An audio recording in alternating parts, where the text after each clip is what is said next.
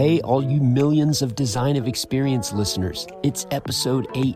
Today we're going to talk about how we use humor to emotionally engage with the brands we serve. We're going to welcome 15-4 Director of Animation Ryan Thurber as our guest.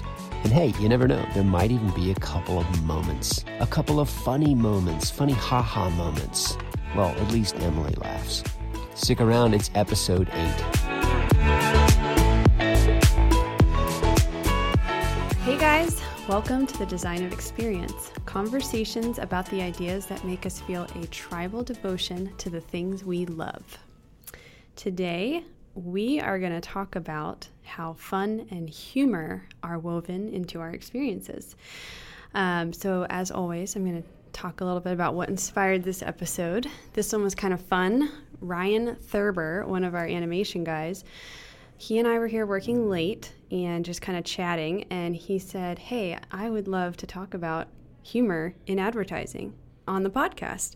So I said, how about in a few weeks? And he said, cool. So guess what, Steve? What? He's here at the table with us. Oh my gosh, are you serious? Yes. Ryan Thurber. Ryan Thurber is here. Ryan Thurber is here. Ryan Thurber is the creative director of animation here at 15-4.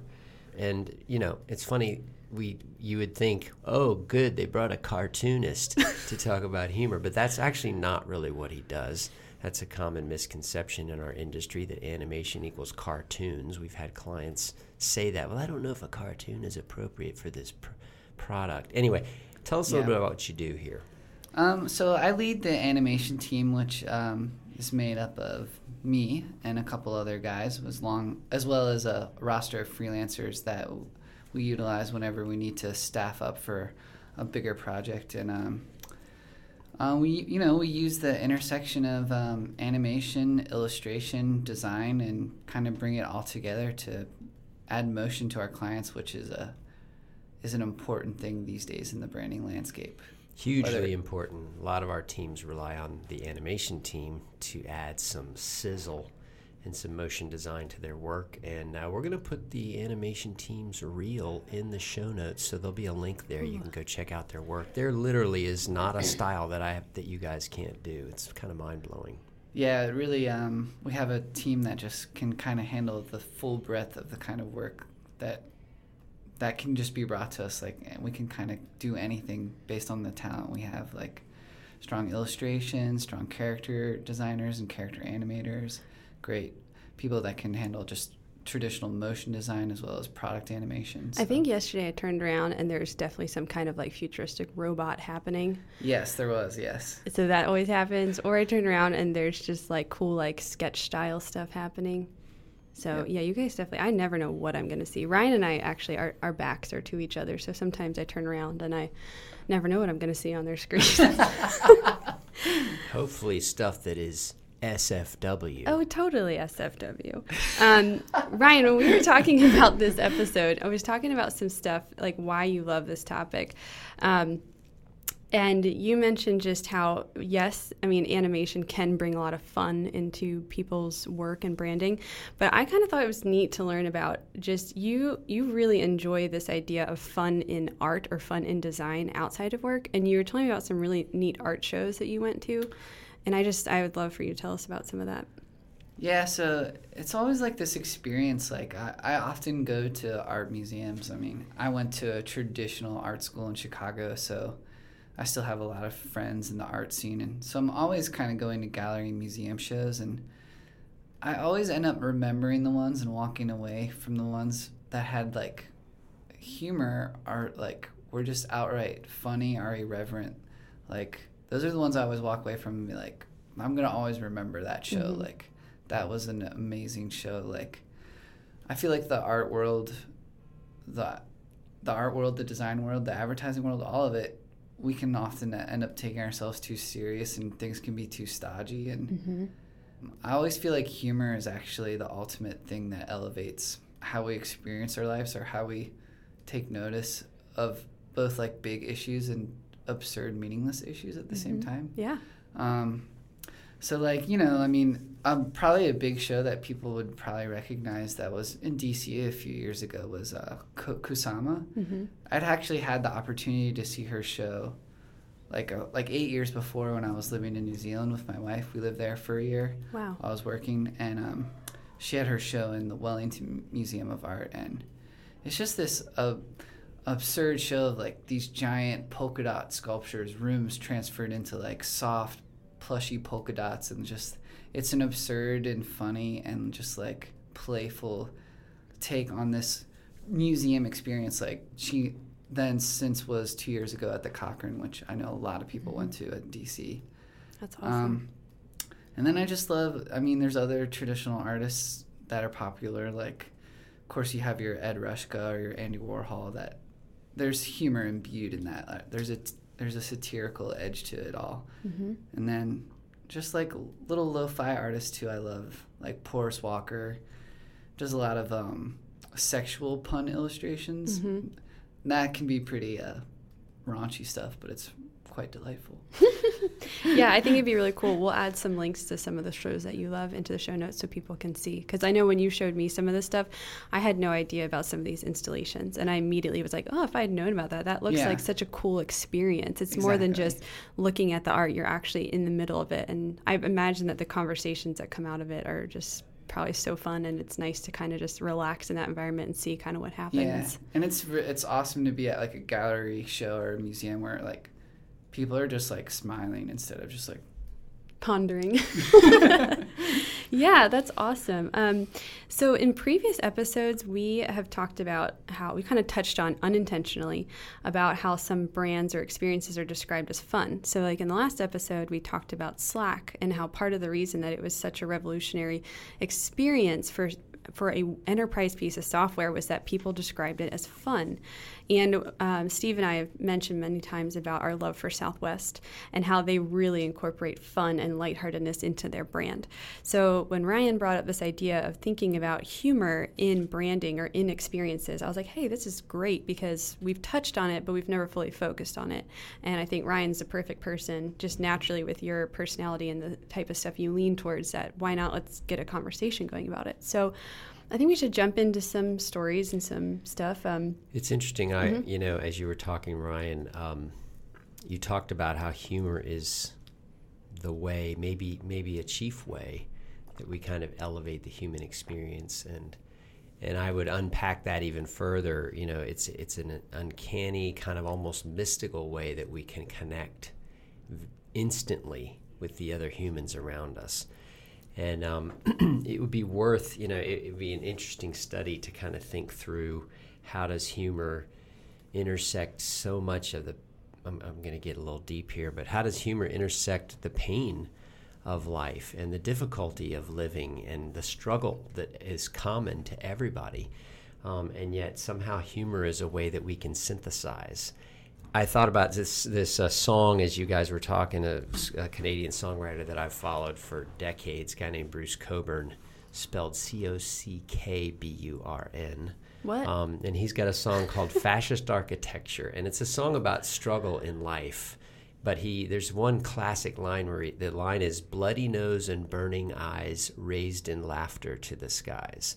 And it's sort of this, we get beat up and we get beat down, and we have this struggle we're all kind of muddling through, but humor is somehow, it's hard to fake a good belly laugh. It's hard to, put that on. It's a way that we can signal each other that we're human, and we take, that we can be sort of trusted with one another. And how that intersects with brand is very fascinating to me, because humor is not a one-size-fits-all thing. It has to be done and used with sensitivity and a lot of wisdom. But I was reading a blog article by a guy named Ryan O'Leary, and he had a fascinating opening quote. I just want to read this one sentence. In a post-truth world where data scandals and brand safety issues are never far from the headlines, humor can help brands build and maintain customer trust. I thought that was a really interesting insight. Mm-hmm. Yeah, that's awesome. And it kind of goes into the core of what I want to kind of dig through and explore with you guys. And it's like, I'm kind of quoting Ryan here, so he'll jump into this in a second. But what is it about fun and humor that's so disarming and connective? And that's kind of, as I was prepping with Ryan, something we were talking about.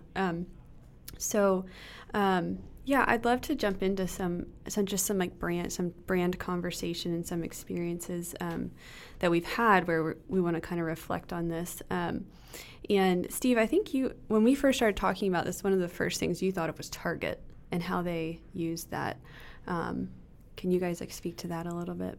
Yeah, we talked about Target kind of being, I don't know how funny Target is, like ha-ha funny, but there's a ton of whimsy. And it relates to some of the stuff you were saying, like with the installation, the art installations you go to. Like, I don't know if you walked in and just burst out laughing, but you were, I don't know, maybe you did inside. Museums can be kind of quiet sometimes. Yeah, it depends on the show. I have burst out loud laughing at some of these shows.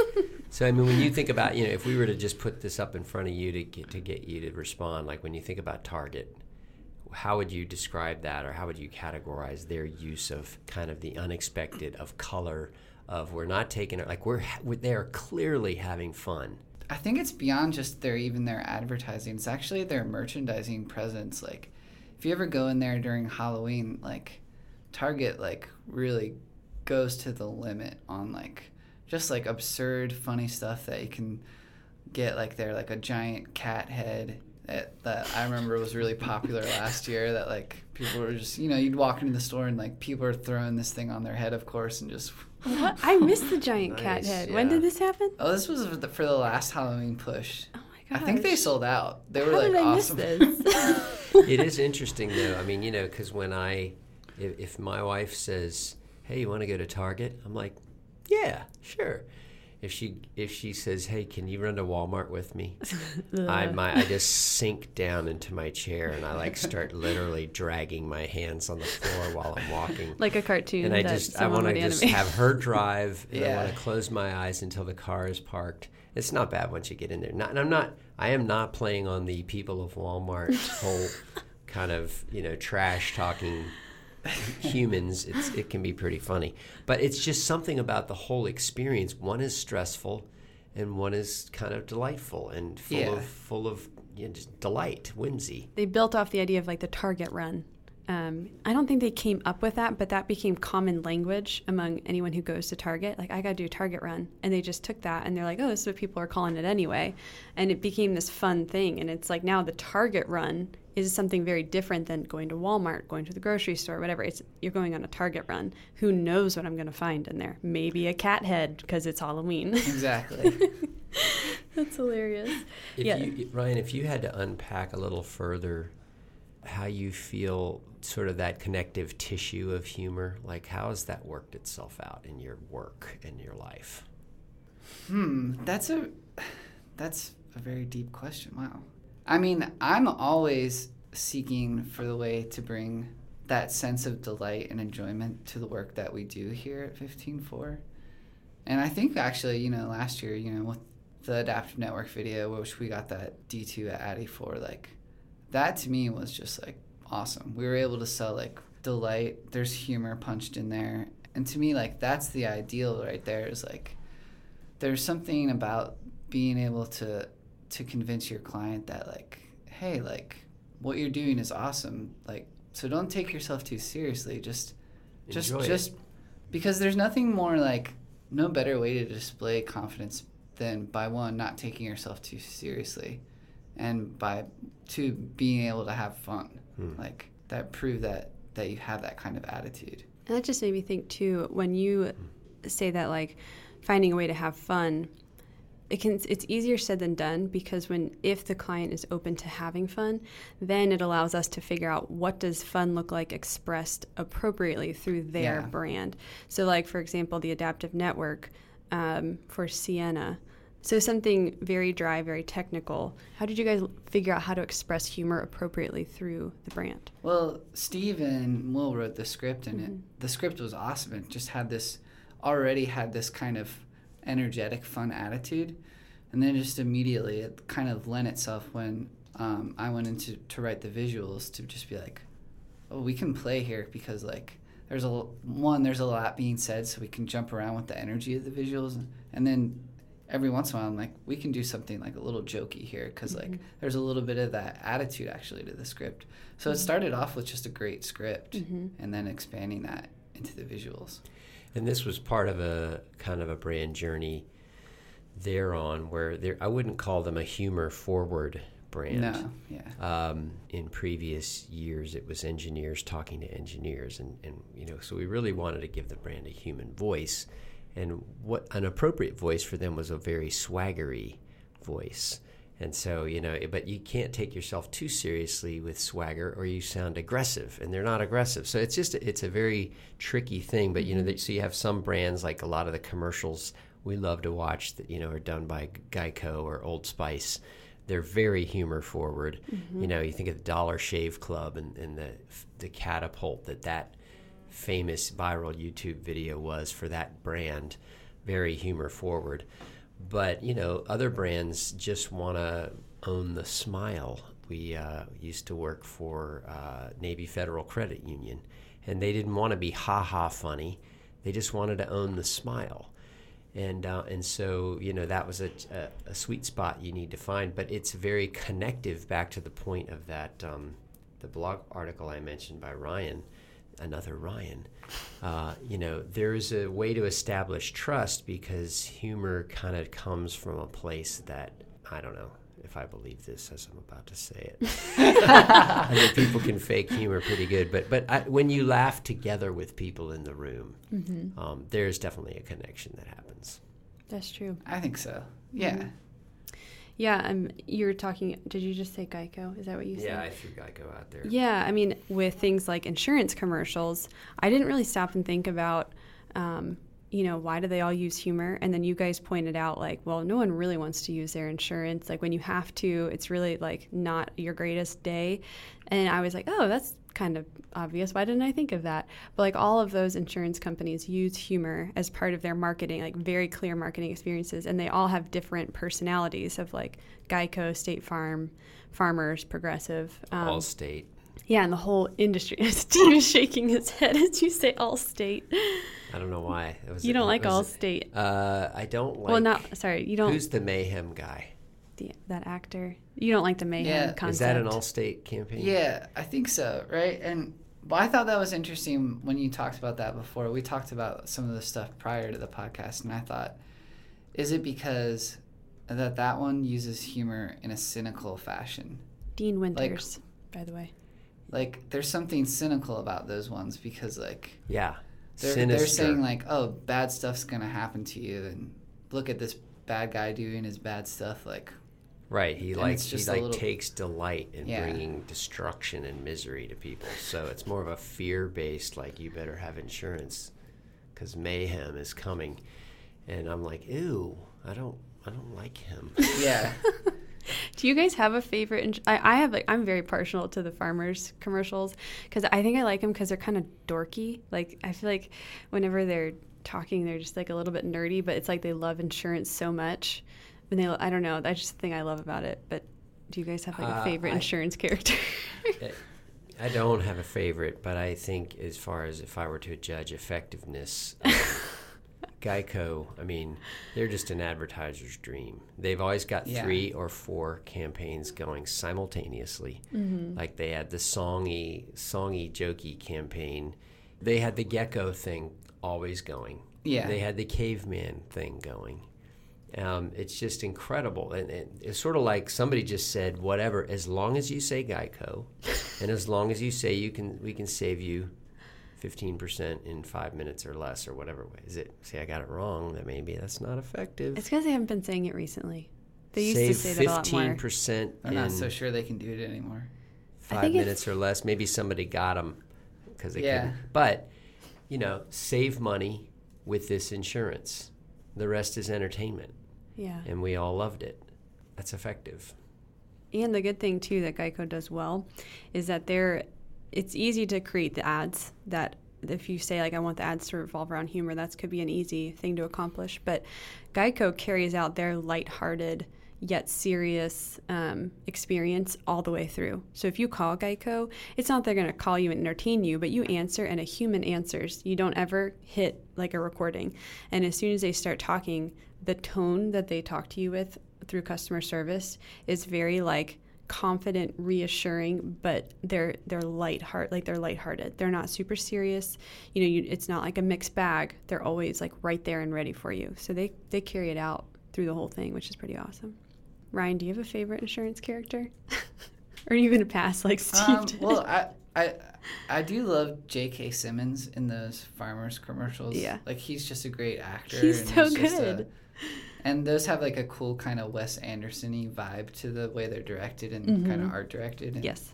So I really enjoy him as my favorite insurance character. But, you don't see humor in health insurance. You don't see humor in financial services. Why do you think that is, Ryan? Well, actually, it was really interesting that I know we were talking before again about that, like, banks don't use humor, like, but actually I did a little research and I found a really weird example of an animation studio that I really love that did these really humorous spots for a bank in Australia. And it actually is going to sound really weird, and it is pretty weird, but this bank in Australia literally will give you a ring as if you were married to your bank that has your card info, your like debit card, your credit card info, so that when you go to a pay terminal, you just put your hand out and then you go walking on. So they did these funny animated commercials where like, a dude wearing Speedos at the beach, like he's only wearing a Speedos and he's just like walking really You goofy. should see the way that Ryan is acting this out right now. and he's going to the ice cream truck, and of course he doesn't have his wallet on him, but he uses his ring and then like walks away all goofy eating his ice cream cone in his Speedos. And it's just like the absurd visuals of it, but also like the fact that like, okay, like this bank probably thought, we're asking people to put a ring on their finger from our bank, so how do we do this? And they're like, well, I guess let's just make it funny, because otherwise people are going to be like, ew, I'm not married to my bank. Like, I'm not going to do this. This is creepy. You're all constantly, I mean, they know where you are anyway and what you're buying anyway, so. If Stephen King were to rewrite that commercial, the last frame would be like a bloody finger laying on the ground with the ring taken off. No, actually, you just made me totally realize something, and I'm so grateful for this because I've been trying to figure it out forever. There are so many ads on Instagram in like the influencer world, because that's the stuff that I see on my Instagram, of like these like super posh ads of women in these fashionable scenarios, and they're taking themselves really seriously. And I thought to myself, those products are cool, but I actually don't necessarily want to buy it, because if I buy it, it's like I took the ad seriously and then I'm taking myself seriously. But you just made me realize that if something is advertised with an ounce of humor, I don't have that fear of like, if I buy this, does this mean that I take myself really seriously? It's more like, this is hilarious. I want to be part of this too. And like, I've never thought about how would that bank market something that's useful but kind of weird, kind of make it funny and lighthearted. And then you start conversations around it. That's interesting. I wonder, from a marketing perspective, as consumers, like if we feel less manipulated too when there's humor involved. Yeah, that's a great point. Which I feel like probably. It's an interesting conversation, and I know we don't often solve a lot of issues on this show, but we've had some great conversations with listeners as a result of the sort of the thoughts we've thrown out there, because people have opinions, and when you get thinking about stuff like, I think about Pepsi versus Coca-Cola. Pepsi has been on occasion humor forward, flashy entertainment forward with their ads. Coke has kind of kept it classy. They once in a while, they've been sentimental. At times, they've called on deeper meaning and relationship and community as a way of thinking about their brand. But then every once in a while, Christmas rolls around and the polar bears show up, which is just, I think they're kind of corny, but people love those stinking polar bears. Like, everybody thinks they're hilarious. Oh my gosh, this is awesome. They're so cute. So it just shows the sort of the versatility. They've obviously got a brand persona that they want to stick with, and it's not ha-ha funny. Whereas, like beer Budweiser can do both. They can they got the majestic Clydesdales, but they also have, beer frogs. Beer frogs. God, I miss those beer frogs. When are they going to bring those beer frogs back? You guys, between the beer frogs and the polar bears, it actually just made me think about how a lot of these methods for incorporating human actually brings you back to the same things you laughed about when you were like 5 or 10. Oh, absolutely. And like how maybe that's part of why it's really, I was going to say fun, but that's repetitive, why it's a really delightful experience to have fun and humor, because you laugh about the same stuff your entire life, like talking frogs but you just bring them forward with beer, or like, the polar bears we love because they've been around forever. But there is something fun about almost like a childlike nature of where humor comes from, Ryan, do you like stand-up comedy? I like stand-up comedy quite a bit. I really like stand-up, and I think the reason I like it as an art form, obviously it's vulnerable, and if you've ever watched any shows where, comics really talk about their craft, it's terrifying, and, bombing is just, like, awful. But the vulnerability of them standing up there and then forcing us all, kind of confronting us with what's funny about ordinary life, the day-to-day stuff that we walk through, and how, if you see it a certain way, you can find joy in it. And I was watching Comedians in Cars Getting Coffee recently, the episode with Jerry Seinfeld and Eddie Murphy. And Eddie Murphy seemed kind of depressed, to tell you the truth, and I think he's probably going through one of those life things of like, okay, what's next? Because he's not doing stand-up right now, and Jerry was really trying to get him back out there. Very interesting conversation, but they talked about one of the things that they all have in common is that everything is funny to them. Jerry gets a call from a dear friend who tells him another friend has just passed away, and without missing a beat, Jerry says, "Oh well, we had enough of him." He's just always, that's how they survive. Mm-hmm. And it kind of comes back to something we said a long time ago, where storytelling is survival. It's how we learn to connect with each other. And we, instead of just, sort of seeing the bare literal bones of a life experience, we want to wrap it in a narrative. And so, Brian Regan can tell a story about flying. Oh my gosh. That's so hysterical, because he forces you to kind of see the humor in the absurdity of some of the stuff that we actually find upsetting, and how, that he just turns it around, turns it on his head. Brian Regan will bring me to tears, even if you watch the same thing over and over. I haven't seen Brian Regan. He really this guy. Okay, He's really funny. Is like a master of the super ordinary. Like, he has a skit on why there are directions on the box of Pop-Tarts. Like that kind of ordinary. Or, why is it that when you're reading a book, every page, at the top of the page, it tells you the title of the book? And he does this hilarious thing where he's reading along and he's like, what am I going to do? I'm like halfway down the page. Oh my gosh, what am I reading? Oh, it looks up top. Okay. I can't tell you the number of times, like Michelle and I, my wife, will be at a party and she'll start talking about the book she's reading. And then she'll turn to me. It's not a book I'm reading.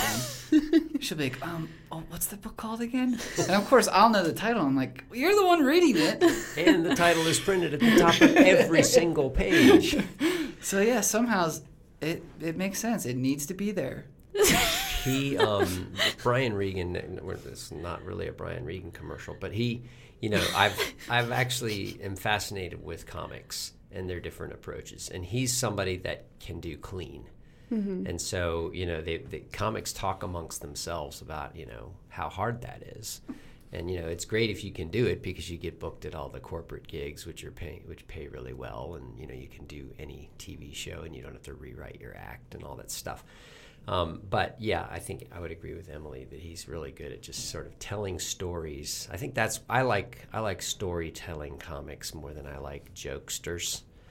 Guys that just get up there and tell jokes. It's why I don't care much for the opening monologues of some of the late night shows, because they just tell a string of jokes. Jimmy Fallon just tells joke after joke after joke. Stephen Colbert he'll get you into story, or Trevor Noah, he'll get you into a long narrative. So I love that stuff. We should have done this when we were talking about Target, other in-store kind of brand experiences that are humorous, because I actually feel like that's a weird thing to think about that doesn't happen a lot. Okay. This also goes back to when Michelle and I lived in New Zealand, and there was a burger chain there. Oh, that's right. Only had 2 locations, but it was called Murder Burger. Wowza. And their logo was a kitten with shooting lasers out of his eyes. You think that's the original cat with lasers coming out of his eyes? Is it from Murder Burger? I can't imagine. Can the source of that be tracked? It would be nice if it was them, but one would hope you're only eating a murdered cow. Yeah, wait, why was their logo a cat? It's to heighten the comedy, Okay. to heighten the sense Here, I see, of I'm the being absurdity. too serious. I'm being too serious. To heighten the sense of the absurdity of the fact that we murder cows to eat. But they're okay with it. They're like, yeah, that's what happens. Yeah. So just come on in and have a burger. Exactly. And like, so at first, That's like I'm walking up and I see that sign and I'm just like, we've got to go here. We've got to have burgers. And Michelle's vegetarian, so I'm just like, well, you're just coming. I'll order you some fries, but I'm having a burger. And then also when you go in to heighten the absurdity and just how ridiculous the experience was, they had a picture of the cow they were currently serving, and it had like a name underneath it, like, we're currently serving Bessie. Wow. Oh my gosh, I love it. It reminds me of a failed business idea I had that I never acted on. Somebody might steal it, but let's put it on air. It was a concept called the Kill and Grill. What? The Kill and Grill, live food served dead. And you get to kill your own food before you eat it. And it's a way to connect people with what's actually going on instead of calling it, poultry. Yeah. Well, that's not a good example because we do eat chicken, but we don't eat pig.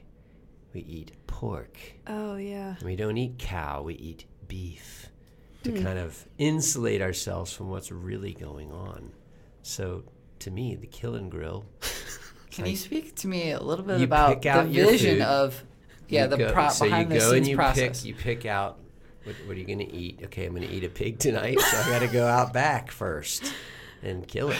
Wait, just because I know it'll cause outrage if we don't say this, like, are these like happy animals and they're just having one bad day? Is this a free range establishment? First of all, it doesn't exist. Okay. I hope it never does. It's not a real thing. It was totally a joke. It was from the mind of a disturbed college kid named me. This is why you two are good at this, and I'm like, I take everything so seriously. There is no Kill and Grill. Wait, but I had a And no animals were harmed in me talking about the Kill and Grill. I've had somewhat a close experience to that, though, because since Ryan gets to talk about his time in New Zealand, I can talk about my time in Greece. And I went to a beautiful, like, remote countryside restaurant where you travel there for like an hour, and all of a sudden there's this clearing, and oh, look, there's conveniently a little restaurant here, and there's nothing else nearby. But you do see these, like, sheep grazing beautifully on, like, the mountainside, and it's so picturesque. And then you order your gyro or your roasted whatever, and it's so delicious, and you can see the sheep grazing outside, and then they tell you, they were friends with them earlier this morning. Like, your plate, what's on your plate, they were friends with the sheep outside that morning. So it's kind of close. Like, they have their whole pasture, and then when they're ready, that morning, they just kind of take a few. And then if, like, it's a particularly crowded day, you might be right in the middle of a meal, and you just hear this. Oh, my gosh. Hey, at least it's super fresh. It was the freshest lamb I've True. ever had. True. Yeah, I mean, they just did it all right there. That's hard to beat. Which is why, again, the Kill and Grill would have been a huge success. Perhaps. Oh, my God. Missed opportunity. One that I'm not sad I missed. Listen, any of you listening, you are free to take that idea and run with it. Just don't come running back here with your PETA signs. Oh, man. Well, you know what, Ryan, I appreciate you bringing this idea forward. Yeah, me too. I think, it's the kind of thing that's interesting enough where you could just really consider. I mean, we've always, because we It might require a part 2. It might. Oh, man. He's It pushing might. for a part 2. It might require a part 2. So we're going to have you on the edge of your seats, waiting for that one. Hanger. Awesome. Well, Ryan, thank you so much for joining us today. This has been a lot of fun, if I can say so myself. And Yeah. funny. All right, guys. Well, we will talk to you again soon. And that's all we have for you today.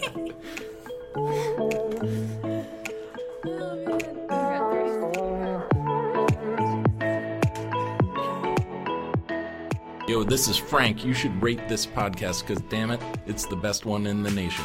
And look, if you want something a little lighter, you should go to 154 Studio on the Instagram. Check out our stories. Check out Workspace Wednesday. We think about the deeper meaning of objects that occupy the spaces on people's desks, the phenomenological impact of them. And, we try and keep it fun and light. And just do it. Go now. The Design of Experience is produced by 154, a creative agency located in Charm City, Baltimore, Maryland. Produced by Emily Wolf, engineered by Josh Frisch, with story and creative development by Matt DeVille and Steve Smallman.